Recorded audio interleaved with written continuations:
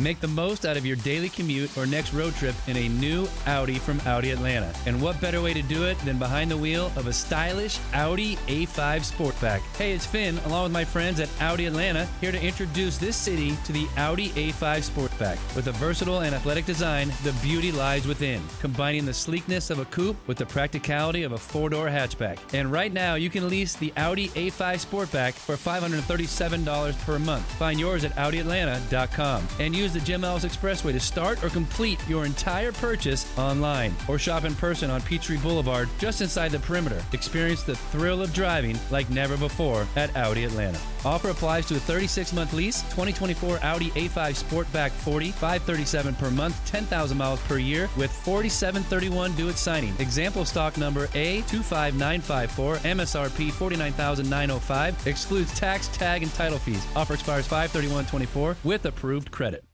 Are you working? What kind of work do you do? This is the Punt and Pass Podcast. Touchdown, baby! Now, here are your hosts, two-time All-American punter Drew Butler. Mark Richt would like Drew Butler to hit it a mile in the air.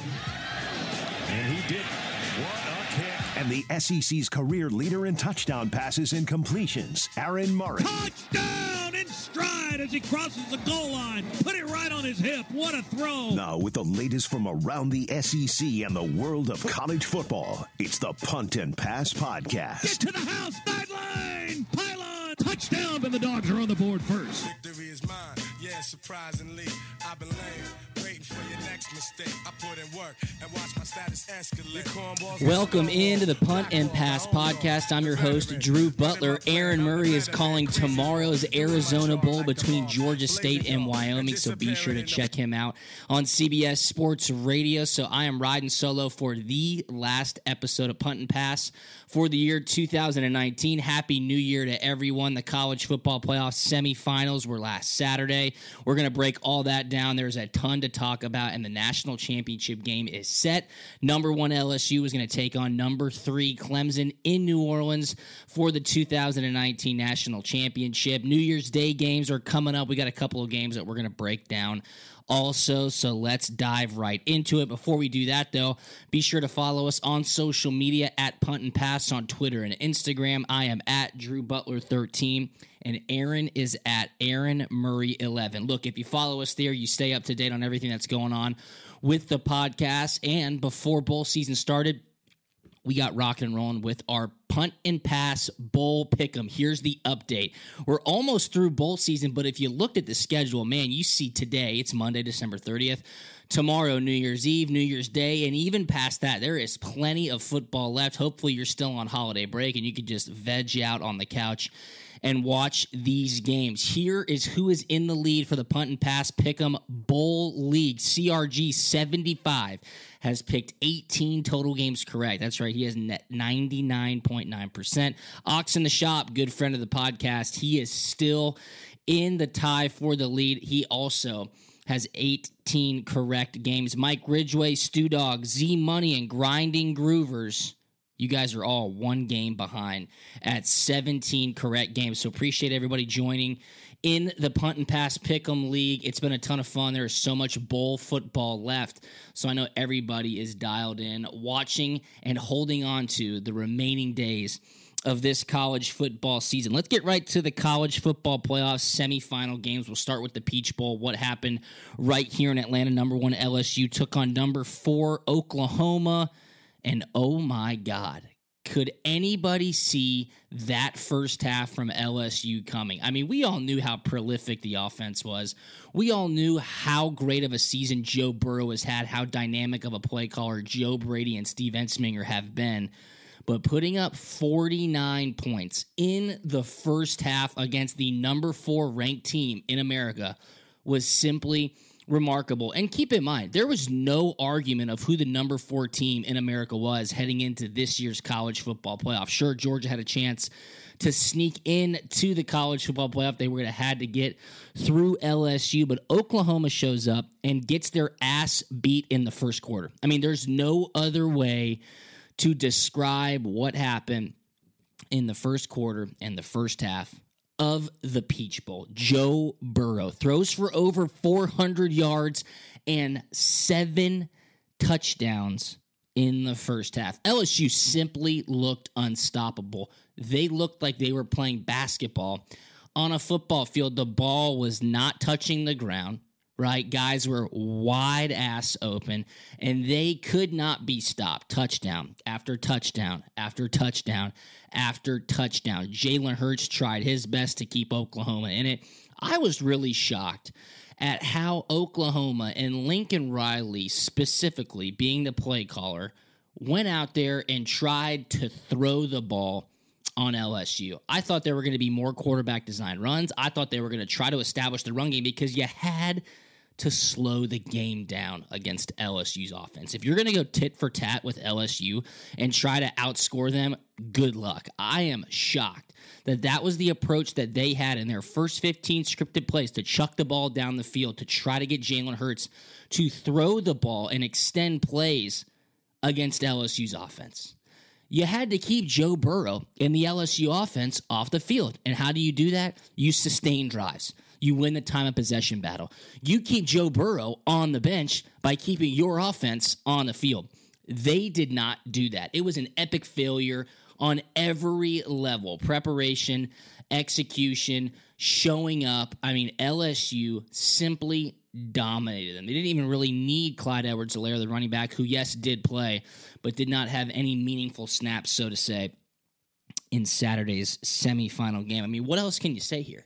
Really, what else is there to say except LSU looks like one of the best offenses in college football history? And I say that with zero hyperbole. You watched it if you were at this SEC championship in person, and you kind of really got the notion of saying, damn, Joe Burrow is the real deal. Sure, we watched him on TV, beat Florida, beat Auburn, beat Alabama, and put up nearly 50 points on the Crimson Tide. But when you saw him in person, and you saw him at the SEC championship, that deceptive elusiveness that he has in the pocket, the way he is able to extend plays. Really, what's most amazing about Joe Burrow is his accuracy throwing the football while on the move. He is throwing dimes, 50-yard, 60-yard dimes down the field to Jamar Chase, to Justin Jefferson, right in the breadbasket, 4 touchdowns. It reminds you, and again, I say this with zero hyperbole, it kind of reminds you of Tom Brady.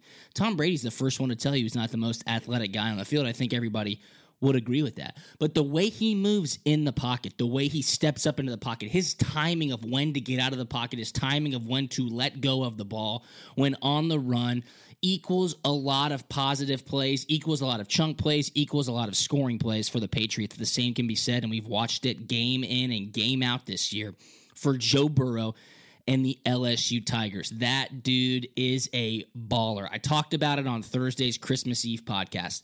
Usually you fade the Heisman Trophy winner in the bowl game. Usually you go against the number one team in the college football playoff because they necessarily haven't had that much success in the 5-year history of the college football playoff. LSU is crinkling up every single fade trend statistic of the college football playoff and throwing it in the trash can. Major props to the LSU Tigers. They get a date in New Orleans. I mean, New Orleans is going to be on fire against the Clemson Tigers, who we will talk about next because they took care of business in the Fiesta Bowl. So, one last time, Joe Burrow, stud. Absolute stud. It's unfortunate we have to wait so long. January 13th is the date for the national championship game.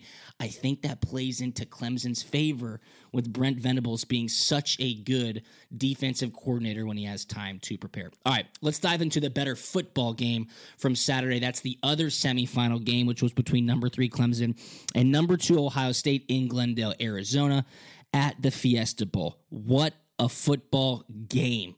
Clemson wins 29-23. Keep in mind, Clemson was down 16-0 in the first half. Ohio State comes out and really just throws Clemson around the football field. They out-physicaled them. They out-executed them. They looked like the better football team when a lot of people were kind of writing off Ohio State right from the jump. Get out and storm out to a 16-0 lead. Again, the physicality is what I thought was most notable. Through the television screen, Justin Fields, sure, he looked a little hobbled with that beat-up knee. J.K. Dobbins looked a little hobbled as well as he injured his ankle during the game, but came back and continued to be a force for the Buckeyes. Chase Young, I think there was a lot left to be desired for Chase Young. We've talked about him all season long. He's a world beater. Nobody can stop him. You have to double team him, which will open up other opportunities for their front four rushers. He was not much of a factor, and I think that is what most likely allowed Clemson to mount a comeback. Yes, they ended up scoring 2 touchdowns before halftime, and everybody's going to point to the referees. Most Buckeye fans are saying that the refs gave Ohio State a screw job. It started with the phantom targeting call, as most would say. Was it a targeting? By definition of the rule, it most certainly was targeting. Ward led with the crown of his helmet. Yes, I know. I know Trevor Lawrence ducked, and I know Trevor Lawrence is 6'5", but leading with the crown of your helmet, and that being the first thing that makes contact with the ball carrier, is textbook targeting. Now, should he have been thrown out of the game? Well, the rule is the rule is the rule. There is no gray area in the rule, which I think will probably be looked at in the offseason. There should be classifications for targeting of the rule because we saw it in the first game. The linebacker for Oklahoma gave a blindside targeting block to an LSU player. That was targeting. That was dirty. It was malicious. He led with his helmet. It was behind the play. You get thrown out for that. The Ohio State defensive back who came clean on a blitz and sacked Trevor Lawrence. Trevor Lawrence lowered his body, lowered the point of contact, but if the Ohio State defender led with his shoulder, we're not even having this discussion. So he led with the crown of his helmet. Sorry. I mean, I don't like referees. That's been very well documented on the podcast over the past 3 seasons. But I think they got that call right. I really do, because that's how the rule is. If it was a Georgia player in the national championship, would I have been bitching about it? You know what? I don't know. Most times, though, when I see rules come down like that, you kind of just have to put your hands up and say, look, guys, it's unfortunate, but just don't lead with the crown of your helmet. That was a huge momentum swing in the game. Clemson ended up scoring a touchdown off that drive to really kind of get them back into the game. And then in the second half, the catch, no catch with the fumble that was returned for a touchdown by Ohio State, but then it was called an incompletion because Justin Ross did not make a football move. I think that was the right play. When you slowed it down, and when they continue to slow it down on the ESPN broadcast, you could look at it in super slow-mo and say, wow, it looks like he had full possession of the football. He brought it into his body. His feet were on the ground. But did he make a football move? When you went with the live version of it and it happens bang, bang, no, he did not make a football move. He did not make a football move. Clemson keeps the ball, and I believe they scored another touchdown on that drive as well. Here's the bottom line. Ohio State turned the ball over twice. Clemson did not turn the ball over, and Ohio State let so many opportunities slip by them. They had every reason to win that game, and simply put, they didn't. Yes, Justin Fields' pass at the end of the game, 4th and 7, or I believe 2nd and 7 with 27 seconds left, Olave broke out of his intended route, and when Herbstreit broke it down on TV, he kind of went through it and said, look, Fields has been getting out of the pocket all game long. And Olave sensed that Fields was going to get out of the pocket, so he kind of went on a hot route and was going to break out left instead of the intended break into the field right. Fields thought he was going to break into the field. Yes, he took a little bit longer than expected, but Olave, slipping, tries to go to the left. It is a wide open Clemson defender for an easy touchdown to ice the game. Unbelievable game, really was. Came down to the last seconds in the fourth quarter. 2 great teams, physical battle. But the player of the game, Trevor Lawrence. I mean, this dude was down 16-0, right? Yes, he's in his second sophomore season. He's had an unbelievable finish to his sophomore season after a rough start. Nothing phases this guy. Absolutely nothing phases this guy. 2 great quarterbacks from the state of Georgia, of course, Justin Fields and Trevor Lawrence, but Lawrence ends up 18 of 33 for 259 yards through the airs and 2 touchdowns. And the story of the game was his 16 carries for 107 yards and a touchdown. This guy was breaking the game open with his legs. Everybody knew he could get out of the pocket as well. He's 6'5". He's got those long strides. He can create first downs with his legs, but I don't think anybody expected him to carry it 16 times for over 100 yards against Ohio State's defense. It was being reported during the game that he stayed up late with Chase Bryce, the backup quarterback, and they were still breaking down tape, and they looked at each other and said, wow, there's a lot of opportunity for me to extend plays and for me to run the ball. Maybe we should call a few designed quarterback runs just to keep Ohio State true. And then that opened up, of course, Travis Etienne, who had 2 touchdowns through the air. That's right, 3 catches, 98 yards, and 2 touchdowns. Clemson is a great football team. Clemson is a great football program. This is what these guys do now. They show up for big games. They elevate their play to that of their competition. Dabo Swinney has it going there, guys. I don't know what else to tell you. I was all over Clemson. I loved Clemson heading into this game. And wow, what a game it was. Everybody now looks towards the national championship game. This is the matchup that I think was meant to be. It really was meant to be. Number 1 LSU with this awesome offense taking on the defending national champions, undefeated. Number 3 Clemson. Both teams are undefeated. So again, you're going to have the second, 15-0 team in college football history. Clemson was the first to do it just a season ago. Hats off to Trevor Lawrence. Hats off to Dabo Swinney. Really hat off to Brent Venables as well, who I think is Clemson's X factor. I really do. This guy knows how to scheme against elite offenses, and him having a good 2 weeks to prepare for LSU is going to be one hell of a matchup. I cannot wait. I honestly cannot wait. And of course, we will be sure to keep everybody tuned in for that game. It opened up LSU as a 3.5-point favorite. It's been juiced up to 5.5. I don't see how anybody can't love LSU after what they showed in the Orange Bowl.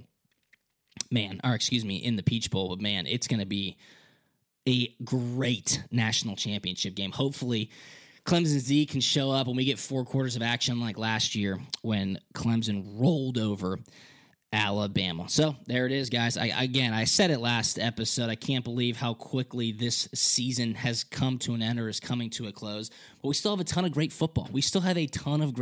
And of course, the national championship game coming up. So let's jump to the New Year's Day games. We'll just talk Sugar Bowl right here. Number 5, Georgia is going to take on number 7, Baylor. And interestingly, I had some sources come out to me because I said, hey, you know what? Why is Georgia in the Sugar Bowl again? Why is Georgia playing against Baylor? They were just there. A lot of guys aren't going to play. A lot of guys did play last year.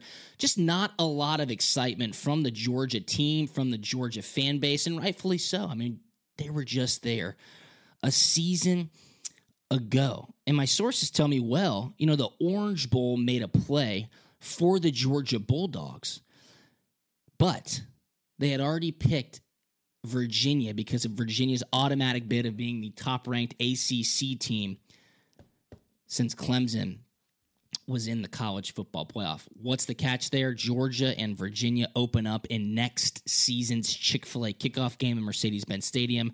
So both schools kind of agreed they didn't want to go back-to-back, end the season, and start the season with the same opponent. I thought to myself, that's kind of weird. Is that true? And here's what I found. I did a little bit of digging, and this is a little bit elongated because of the information here. But it says, how can an SEC team be selected to participate in the Orange Bowl? Hang with me here. Quote, when the Orange Bowl is not a semifinal game and an SEC team is the highest-ranked team by the College Football Playoff Selection Committee among the non-champions of the SEC and the Big Ten and ranked higher than Notre Dame after the college football playoff semifinal games have been filled, then that team will participate in the Orange Bowl. I just said a lot of stuff, but that is the Georgia Bulldogs. Georgia is the SEC team that is the highest ranked team by the College Football Playoff Selection Committee among the non-champions. They did not win the SEC, and they finished number 5 in the CFP rankings. They were ahead of Notre Dame after the CFP games were filled. Therefore, they were supposed to participate in the Orange Bowl, but Virginia got the auto bid out of the ACC. I think it would have been a better fit for Georgia if Virginia wasn't there, but Georgia heads to the Sugar Bowl instead and takes on Baylor. Georgia facing a ton of attrition before this matchup. So many guys are not playing, whether they're injured, whether they have not gotten the grades in the fall semester, whether they have failed a drug test, whether they're getting ready for the NFL draft. And Kirby Smart, I think, has taken the right approach to this bowl game. These guys learned their lesson a year ago, the no-show against Texas. 13-point favorites, getting their butts kicked, getting a late touchdown to only lose by 7 points. But it seems like Kirby and this entire coaching staff has told the team, look, if you don't want to play, just tell us and you're not playing. If you don't want to compete at practice, we'll find out because we're going to compete at practice. If you don't want to be a part of this Georgia football team that's going to the Sugar Bowl to win a football game, then you don't have to be. I think they are taking the right approach to it. I think a lot of younger guys are getting extremely valuable reps during bowl practice, and I think a lot of younger guys are going to get extremely valuable experience in the bowl game if they can go out there and compete, because you know Georgia's deep now. I mean, look at the recruiting that's happening. You know Georgia is deep. These guys are itching to get on the field, and when you can take on a top 10 Baylor team, number 7 Baylor, you're going to have a great opportunity to get better as a player and to get better as a football team. I think that's what Kirby Smart is telling this football team before the Sugar Bowl. Let's go out and win. Let's prove to everybody that we're deep and that we can compete with anybody on the field and against any opponent. Baylor, on the other hand, facing some attrition of their own. It's Black Monday in the NFL today. A lot of coaches are getting fired. Got to feel bad for them and their families. But Matt Rule, Baylor's head coach, is a hot name in some NFL circles. It's being reported that he has already told his team that he would be dumb not to listen to some NFL offers if they come knocking on his door. So I wonder where his focus is before the Sugar Bowl as well. The general consensus here, though, is that Georgia doesn't want to be there and they're playing with their second and third stringers, and that Baylor is fired up to be there, looking to get a huge bowl win for their program. But that Coach Matt Rule might have his head in other spots. What's my official prediction? I'm going to go a little bit out of the norm here. I think Georgia wins, and I think Georgia wins handily. And I know Georgia's missing a lot on their offensive line. And I know Tyler Clark may not play on the defensive line. I think Georgia's lines of scrimmage are far superior than Baylor's, and I think that's where this game is won. I really do. Oklahoma's defense is absolutely horrid. LSU exposed them. Baylor was scoring on them with their second and third string quarterbacks. I think Georgia wins by 2 touchdowns. I think in the 14-point to 17-point range. I think they come out focused. I think they come out hungry, and hungry dogs run faster. We all know that. And I would love to hear the messaging that Kirby Smart has given this football team all year. I'm sure that he is motivating them in a positive way, but also sprinkling in some interesting tidbits like how embarrassed he probably was after the team no-showed in the Sugar Bowl last year against Texas. So give me Georgia. Give me Georgia big. Again, I think that's a bit of a contrarian pick. I think a lot of people are leaning towards Baylor here. I think Georgia, with their offensive and defensive line, are far superior than Baylor, and that they will win this game handily. Some other games, Auburn's taking on Minnesota. I like Auburn big against Minnesota. Michigan taking on Alabama. This line's kind of frozen at 7 points. Everybody knows Alabama's motivation when they're not playing in the college football playoff has been of question. Don't really know where to go on this one. Let's put it this way. Actually, I just talked myself into it. Nick Saban against Jim Harbaugh. Give me Nick Saban every time. I'll take Alabama here. Wisconsin, Oregon in the Rose Bowl. I like Oregon here. I think Justin Herbert has a lot to prove. He's going to build off that great Pac-12 championship game that Oregon had, upsetting Utah. Give me Oregon in the Rose Bowl. Fast track. Should be a great game. And then, of course, we will be getting everybody ready for the national championship game right here on the Punt and Pass podcast. That game is 2 weeks away. And I believe a couple of recruits will be announcing where they have signed to go to school at their college or their high school All-American All-Star games. We'll probably touch on that on Thursday and, of course, recap what happened on the New Year's Day Bowls. That will be on Thursday's episode of Punt and Pass. I'll be right back in action, giving everybody everything that they need to know to recap the New Year's Six Bowls and to preview and talk about the national championship game. Be sure to follow us on Twitter and Instagram at Punt and Pass. I am at Drew Butler 13. Feel free to holler at me on social media on Twitter and Instagram. And Aaron is at Aaron Murray 11. Look, I appreciate everybody tuning in for these quicker episodes. I love college football. I love everybody that loves to join in and discuss college football with me right here on the Punt and Pass podcast. So I will talk to y'all on Thursday. See you.